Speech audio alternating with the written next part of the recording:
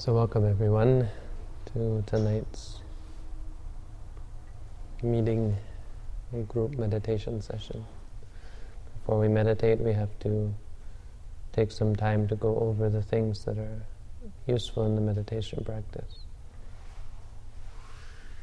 And of course, the most useful thing to us, as we always make very clear, are the 4 foundations of mindfulness.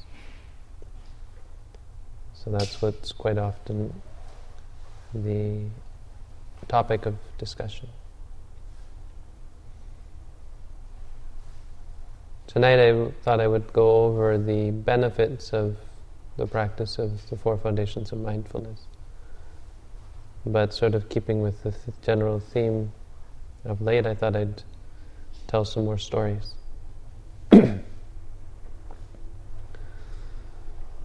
The stories in the Buddhist literature, including the Pali Canon and the commentaries, sometimes seem to go a little bit over the top, and most Buddhist teachers will agree that probably most of the events recounted in the stories are embellished, or have been embellished over time. That's common. There's many people who would say the stories are outright lies, or outright, not lies, but fairy tales, fables, legends, that they were never meant to be real, or that they were just invented by monks later on. Now in Buddhism we understand that the universe is a lot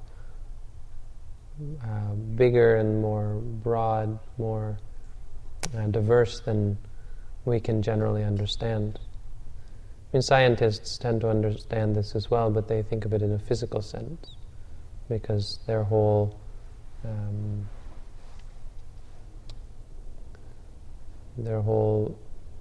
field of investigation is physical. All of their tools, all of their methods, they're all based on the physical, which, as I've said before, is something that can't be directly known. And so it requires all sorts of fancy methods and systems and so on. Now, taking as we do it that the existence of the mind as axiomatic, then we have a whole other way of looking at the universe, and we see the universe in terms of the malleability and the diversity of mind. And so the mind has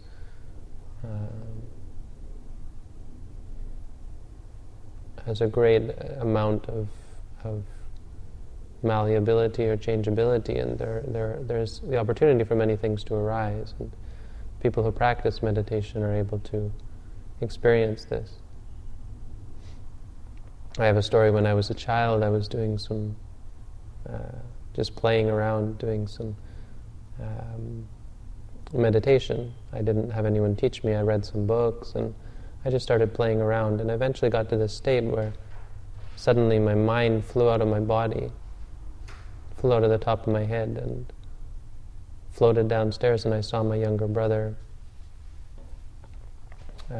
drop something on the floor. And then when I got up, my mind went back into the body, I got up and walked downstairs. I really saw it happen. So it means I had seen it happen before it actually happened. So people who have these kind of experiences, they come to see that actually the mind is quite a bit more malleable than we think it is, and reality is much more malleable than we think it is. And these laws of physics, which are so thought to be so set in stone, are also subject to the malleability of the mind and the changeability of the mind. So some of these stories may seem fantastic, but we should keep an open mind, at least for the purpose of getting the moral of the story. The stories are moral in character. It's not so important to believe in the reality of some of the fables and magic displays and so on. What's important is that we get the sort of the moral of the story. Okay, so that being said, I'd like to talk a little bit about the benefits of practicing 4 foundations of mindfulness, which I often talk about. So the 5 standard benefits are for purifying the mind, for overcoming sorrow, lamentation, and despair, and all kinds of mental illness, for number 3, and for destroying or doing away with all kinds of suffering, both bodily suffering and mental suffering. And number 4, to attain the right path, and number 5, to attain the right goal, having followed the path, which is to attain nibbana or nirvana, freedom from suffering. So these I've gone over before for most meditators, and I put these things up on the internet and so on. I talk quite a bit about these 5 benefits and how they work in meditation. So today I thought I'd give some examples that they give in the ancient text. The first one, purification of the mind. Well, we understand that purification has many different types. The mind becomes pure even at the moment when we start to meditate. So our mind is pure in that moment. At the moment when we say rising, at the moment when we say falling, and we really know that the belly is rising, and that's all we know. We don't make more of it than it is. We don't attach any meaning or label or significance to it other than just rising. Our mind is full of this awareness of rising. And then the falling. So the mind is pure. There's no time, there's no chance for liking or disliking, for greed or anger or judgment to arise, for delusion to arise.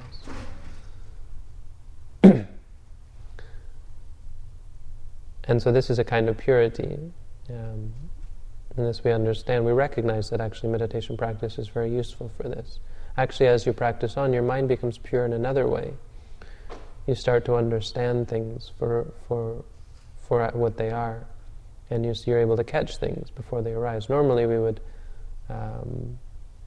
have this mistaken idea that we could find happiness in ways that weren't really going to bring us happiness, in things that weren't really going to bring us happiness. When we practice meditation, we come to see this, and we realize that this isn't going to make me happy. And so we don't follow after that. We don't chase after that experience again. Until eventually we really are able to experience the reality of the universe, that everything arises and ceases. Everything that arises is of the nature to cease. Yan kinchi samudaya dhammang sampantang nirodha dhammang. Means everything that is of the nature to arise, all of that is of the nature to cease. There's nothing that arises and then doesn't cease. So it means that there's nothing that could come to you that you wouldn't ever have to let go of, even including our own mind, which arises and ceases incessantly.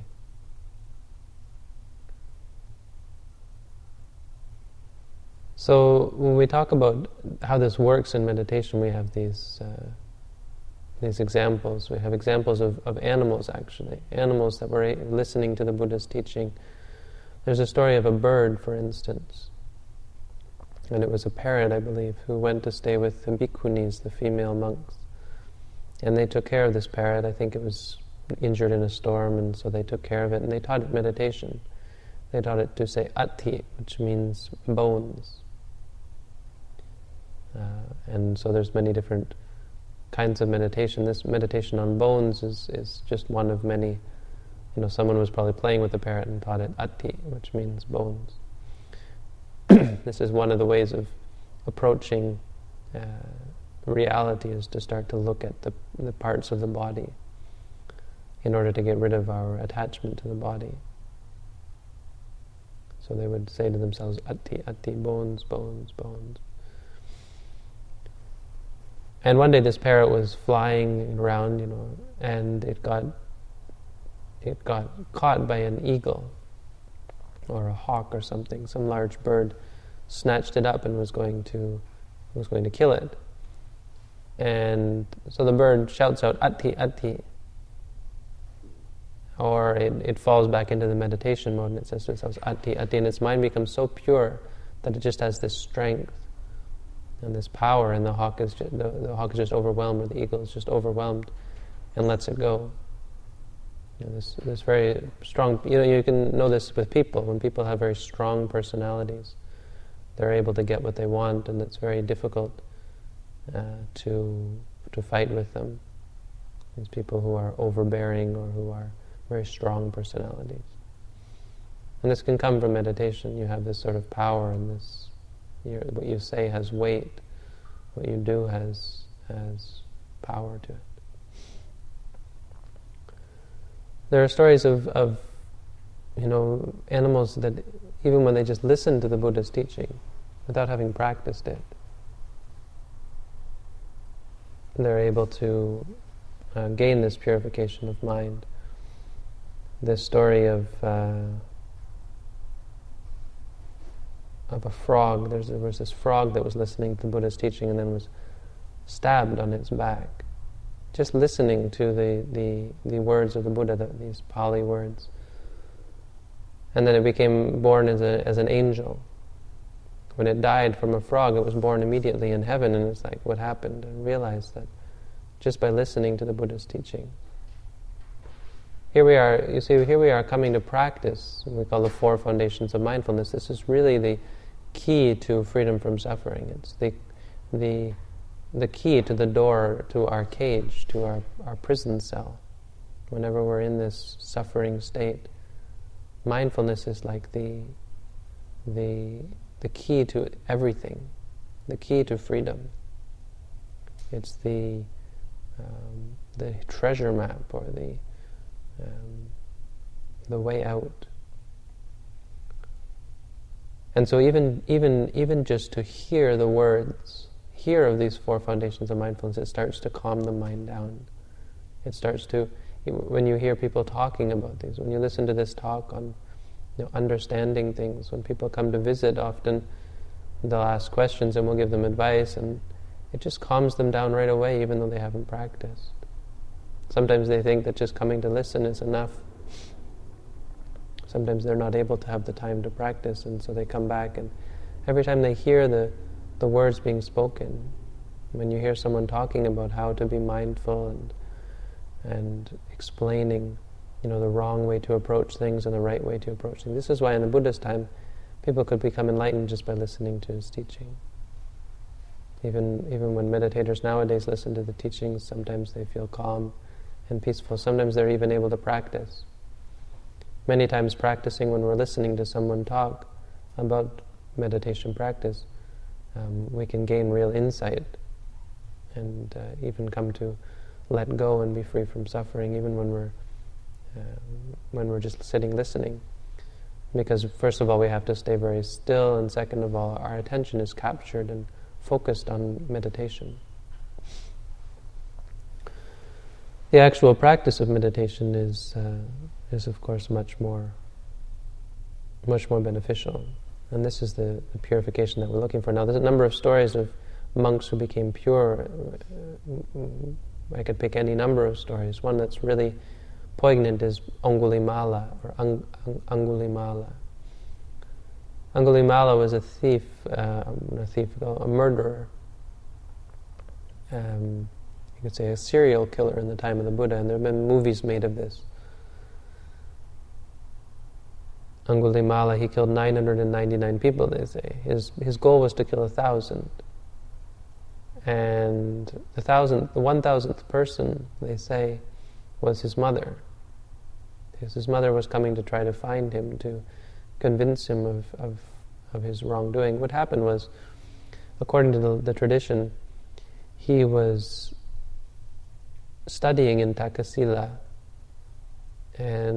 which was a city in ancient India, or Nepal, I'm not sure. And he was the best student. He was actually a very special sort of person. He had great merit and great perfections inside of him. And yet, he had this bad karma. What they say is that in past lives he had been killed. There was a large group of people, I guess 900 or 1,000 people, and they were hunting turtles or something, and they were beating on this turtle. This is what I've heard anyway. I haven't read this. And 999 of them were really keen on this, or they were watching it, and they were goading each other on to kill this turtle and beat it and really torture it. And there was one person who just was disgusted by it and refused to take part. And so he had this kind of karmic cycle of retribution going. And so his mind became very, very soiled as a result of this, and as a result of what happened was he was so good in his school that all the other students were jealous, and so they lied to the teacher, saying that he had slept with the teacher's wife, or he was flirting with the teacher's wife, or something like that. We see this even nowadays. People are first of all, someone says something bad about someone else, and right away our mind becomes so soiled and so defiled. It's very easy to destroy people this way, destroy friendships.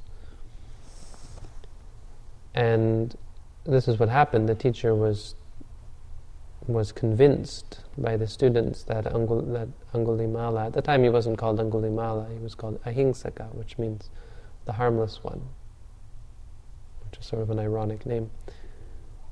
And when the teacher, he was trying to find a way, so he thought, okay, I'll figure a way to destroy this student of mine. I'll tell him to go and fetch me the fingers of 1,000 people. Go and kill 1,000 people for me and fetch their fingers. And this is how he came to be known as Angulimala, because he was collecting these fingers. Anguli means finger, mala means a garland or a wreath. And he would wear this garland around his neck, just a garland of finger bones or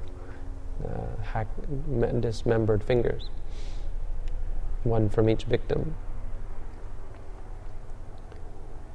And so he went and he killed 999 people, and he was intent on killing the 1,000th, and he didn't. His mind was so spoiled, so soiled, so distorted that he didn't even recognize his own mother, and he was all set to kill his mother. And then the Buddha came by, and this is a very poignant story. If you ever watch these movies, there's a very good movie done in Thailand.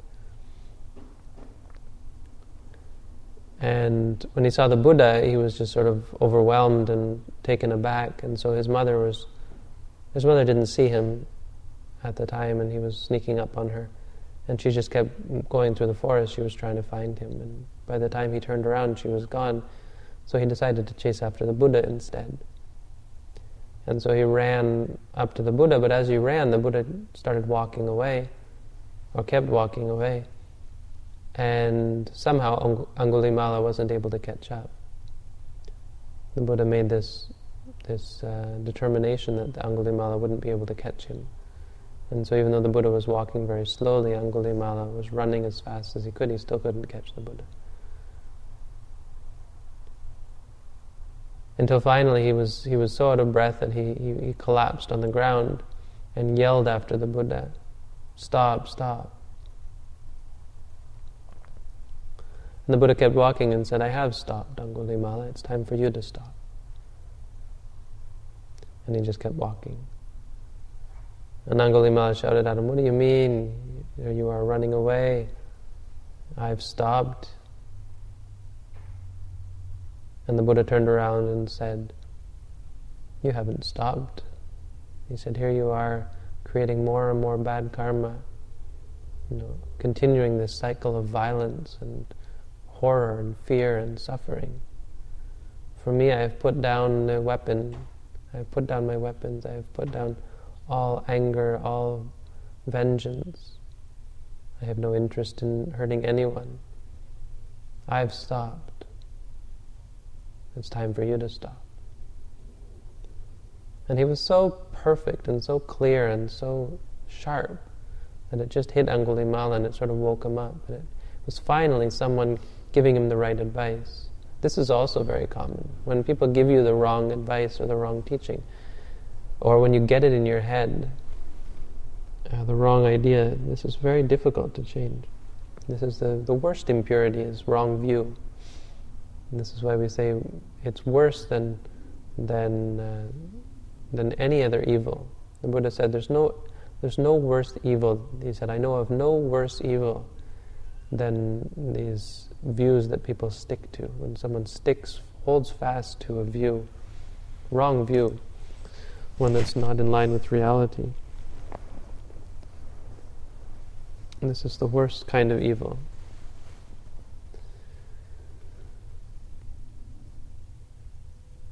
And so Angulimala, he was suddenly freed from this wrong view, and that's really all it took, because he had no malice towards any of these people. He was just, he was caught up in this round of vengeance, which we all get caught up in. We find that we meet people in this life that we've never met, and we love them, or we meet people and we hate them. We can't stand this person, or we are so attracted to that person, and so on.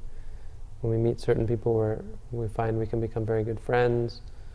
When we meet other people, we find we don't get along at all.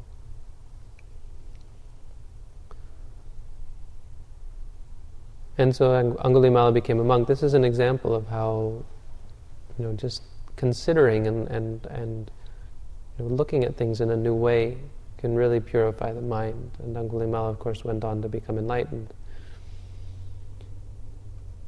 It sort of, it gives confidence to all of us, because certainly we're not as bad off as Angulimala, and yet he was able to become enlightened. Of course, he was beaten he went on alms round, and people, when they saw him, they threw things at him, and they beat him, and so on. So he had to pay for it. It's not that he was suddenly free. It was very difficult for him, but he was still able to do it. He was able to purify his mind and get rid of all of this malice and evil and bad ideas in his mind. This is, I think, a really good example of how meditation helps to purify the mind, how the Buddha is teaching. The second benefit of practicing meditation, or sort of goal that the Buddha had in mind from the practice, was overcoming mental sickness. And mental sickness is a term that I use kind of loosely. Some people don't like this term to be used with things like depression, or even sadness or sorrow or mourning and so on. But these are some kind of mental illness. The mind is not in a good shape. The mind is clinging to something and it's suffering. Anytime that the mind is in a suffering state, and here we're specifically talking about these extreme states of suffering, where the mind gets into a rut of suffering. And I've talked about before how we get over these. These are one of the greatest things about meditation, is that all of these mental sicknesses that people suffer from and take medication for, are sometimes to no avail, to the point that nowadays they've said that these things are worse than placebos.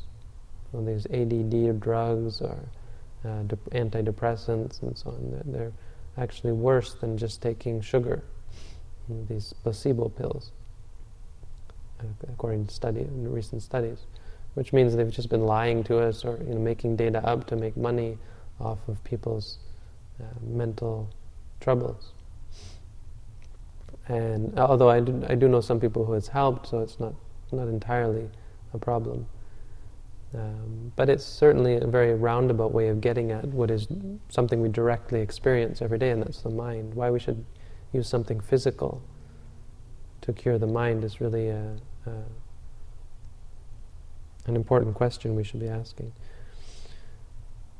The meditation, on the other hand, is something free from side effects, and it's something that really directly attacks all of these things. That through the practice we're able to see the situation clearly and separate our thoughts and the object of our suffering and the actual suffering itself. So we focus on the suffering and we forget all about what it is that's causing us suffering. For instance, a past memory or a future worry. We can't sleep at night, worrying about our sleep. Oh, I have to sleep. Oh, what time it is. So we forget about all that and we just focus on this stress, this worry, and our insomnia goes away. Our mind becomes calm and we do actually fall asleep. In depression, we stop focusing on what is making us depressed, our unemployment or our loss of this or loss of that. We're able to let go of that and just focus on the emotions, and we're able to live our lives much freer and much more calm and peaceful. Now the example we always give, there are two examples. I'd like to give at least one of these. I'll just give one of them because we don't have any time left. This is the story of Santati. Santati was a king's minister, and he was a soldier, I think, or a general or something. And he did something. He went and killed quelled an uprising, and so the king was very proud of him. And so the king gave him his throne for 7 days. He said, "You can be king for 7 days," as a reward for his help, for his service. And this man, so he made the most of it. He rode on this elephant, and he had these women dancers, and he was drunk all 7 days. He just got drunk, and total hedonism, total debauchery. And on the 7th day, he was riding on his elephant off to the park. He was going to see these women who danced, these half-naked women dancing for him and whatever kind of pleasures he would seek. And he saw the Buddha going for alms round with Ananda. And so the Buddha was walking on alms, and he saluted the Buddha by tilting his head or something like that, because he was sitting on the elephant and he was all drunk, so he couldn't raise his hands to salute the Buddha. He had to hold on to the elephant, and so he just lowered his head like that, and the Buddha smiled at him. And Ananda saw the Buddha smiling, and he said, Buddhas don't just smile because they see someone they like. When the Buddha smiles, it has great meaning. It's called hasitupada cittang. It's a very special mind state. Why arahants, why enlightened beings smile? It's a special smile. And so Ananda asked the Buddha, "Why? Please tell me, Venerable Sir, why are you smiling?" And the Buddha said, "You see that minister Santati on the elephant?" He said, "Today, this evening, he's all drunk up on his elephant. He's going up to, just totally immersed in wearing, all of the king's jewels and the king's robes and crown and everything." The Buddha said, "Tonight he's going to come to me and ask to ordain. And when he practices meditation for some time, he's going to become an arahant." And all of the people were crowding around, and they heard the Buddha say this, and they all started laughing. See, there's always two groups of people. There's the one group of people who don't believe, and the one group of people who believe. Say the followers of the Buddha who say, the Buddha's always right. So the group of people who didn't believe, they said, "Oh yeah, here, now we've got a chance." They were all excited. They said, "Okay, now he's just, look at him, he's just talking off his, spouting nonsense. Here, today we're going to see that, we're going to prove that this guy has no clue what he's talking about. Now we've got a perfect example of how he just says nonsense." And the other group is like, "Oh, this is great." They're all excited as well. They say, "Today we have a chance to see the wonder of the Buddha." And so they're all waiting around. The Buddha went on alms round, and then the people come to the monastery to see what happens.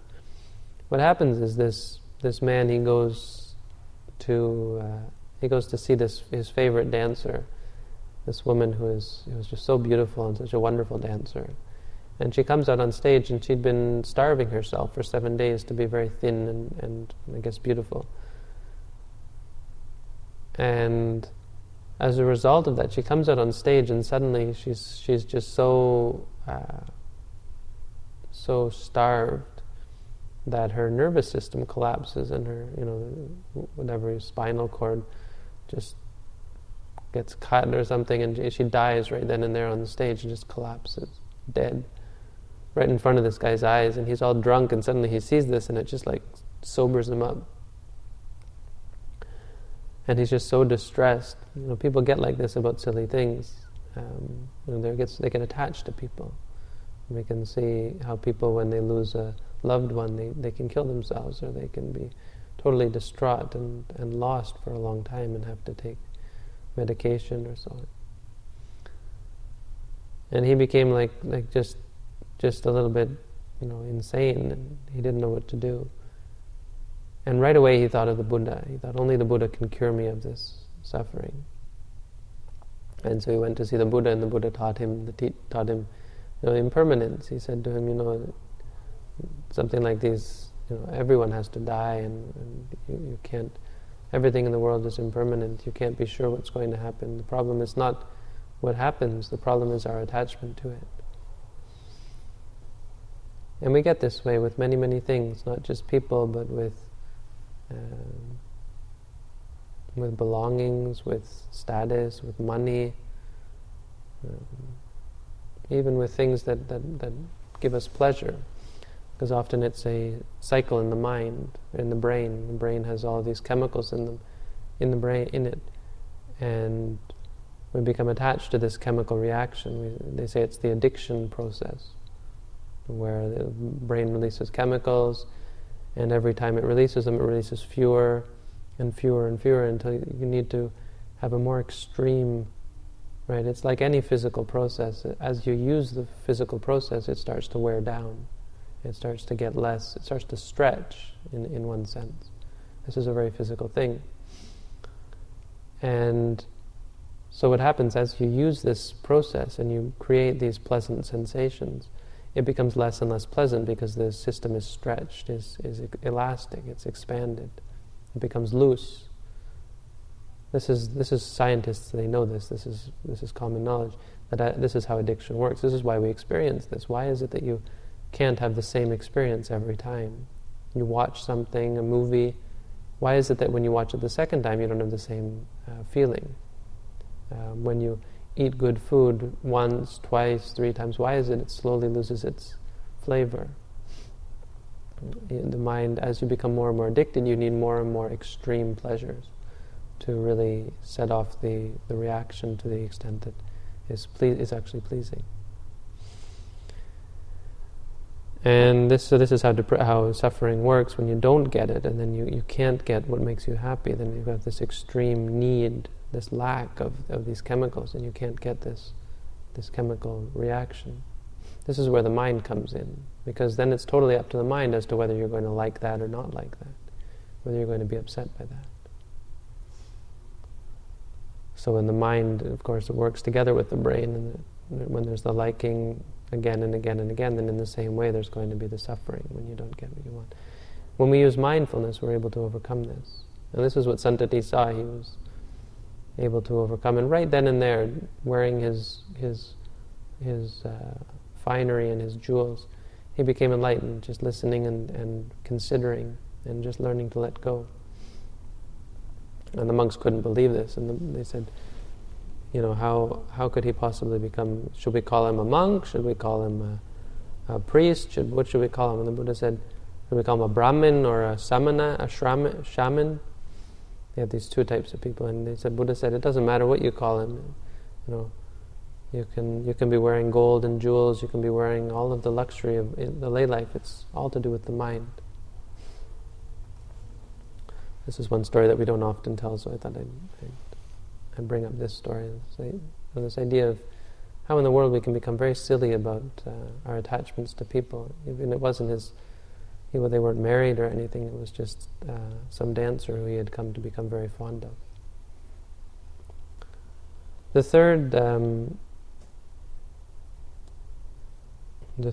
goal of the Buddha in the practice is simply overcoming suffering.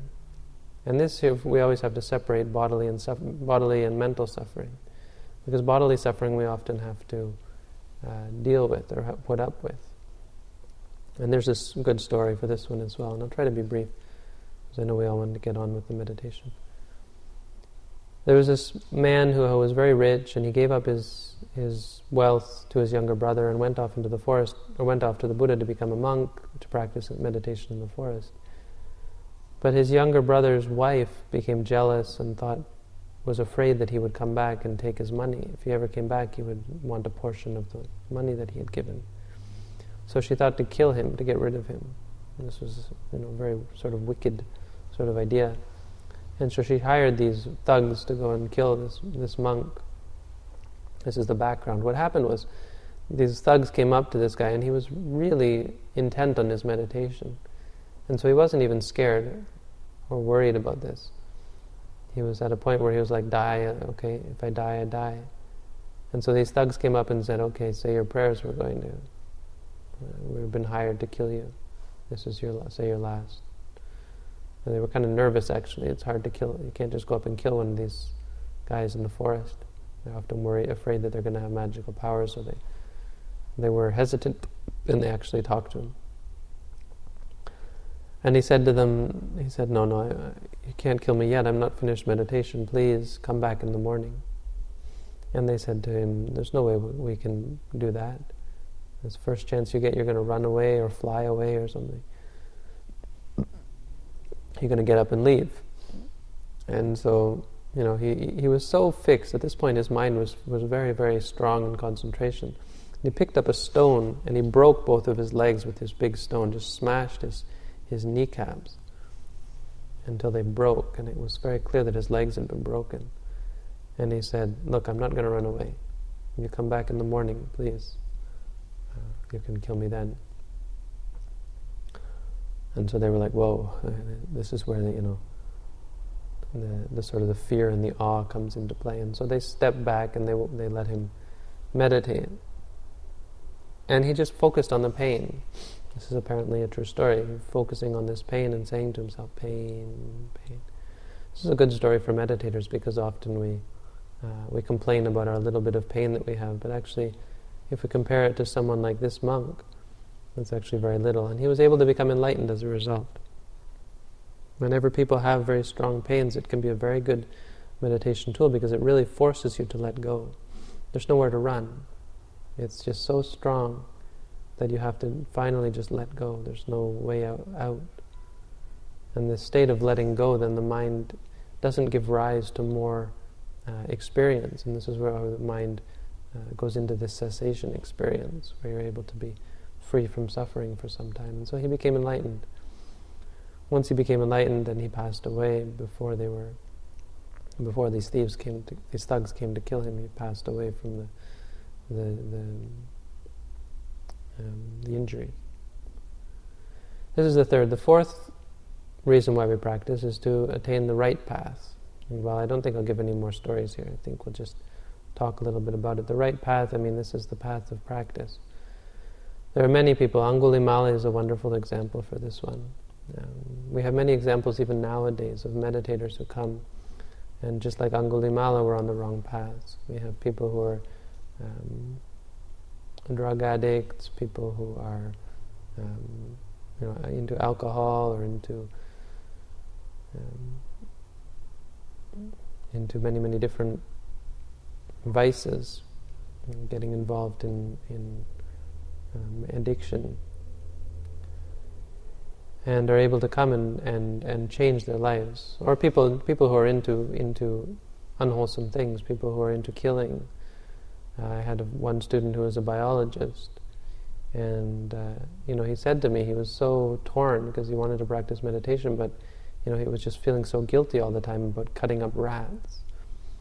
And I just said to him, you have to choose. I have no solace for you. I can't give you any comfort. It's up to you. You want to be a meditator, you meditate. If you want to be a scientist, you kill rats, but you can't do both. And he switched. He stopped. He's no longer a scientist. He now works for the government in Canada. That's last I heard. He just stopped. He was fourth year biology. He was doing his thesis. He was going to get his master, his honors. No, his master, his honors, but an honors degree in biology. And he changed. He gave it up, and he went to do public service in the government of Canada. This we have many, many examples. Myself as an example, I used to do many, many bad things. Drugs, alcohol, women, music. Music's not so bad, but just the whole scene of vice and debauchery and general addiction. Murdering. I was a hunter, and I never thought much of just killing insects or animals or so on. It was never a big deal for me, living on a farm, living in the countryside. And these kind of things you just completely do away with. Your mind won't accept them anymore. This coarse, evil behavior, this cruelty, where you yourself don't want to feel these sensations, and yet you would bring them on other people. Your mind is too delicate, is too polished to accept these kind of evil, and so you just do away with them.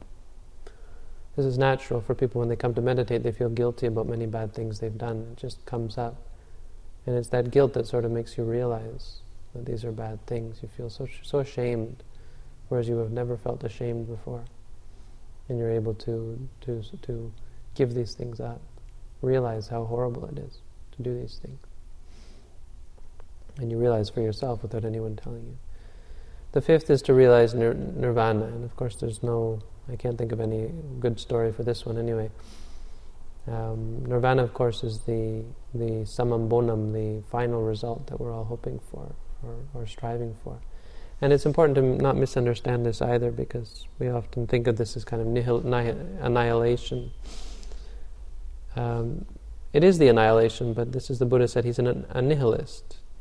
If you want to call him that, he said, then there's one way which you could call me a nihilist. He said, it's the annihilation of evil states. And this is what nibbana is, or nirvana is.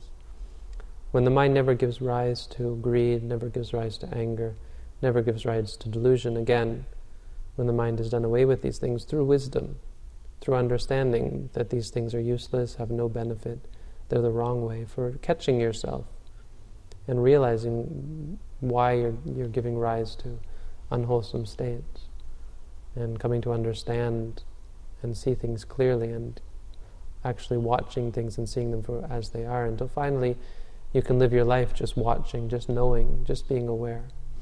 So it's not the annihilation of the mind, at least not in this life. Of course, they say when you attain enlightenment, you won't have to come back and be born again. If you attain a lower stage of enlightenment, even if you just see nirvana for a short time, you see the cessation, where the mind enters into the cessation, where everything is gone, and you realize there's nothing worth clinging to. There's nothing that you could say is me, is mine, because it all just disappears.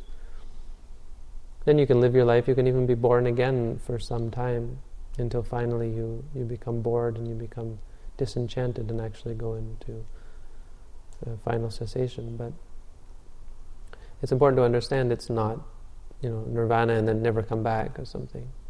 Nirvana is something that you can realize and then live out your life, a little more peaceful, a little more cleaner.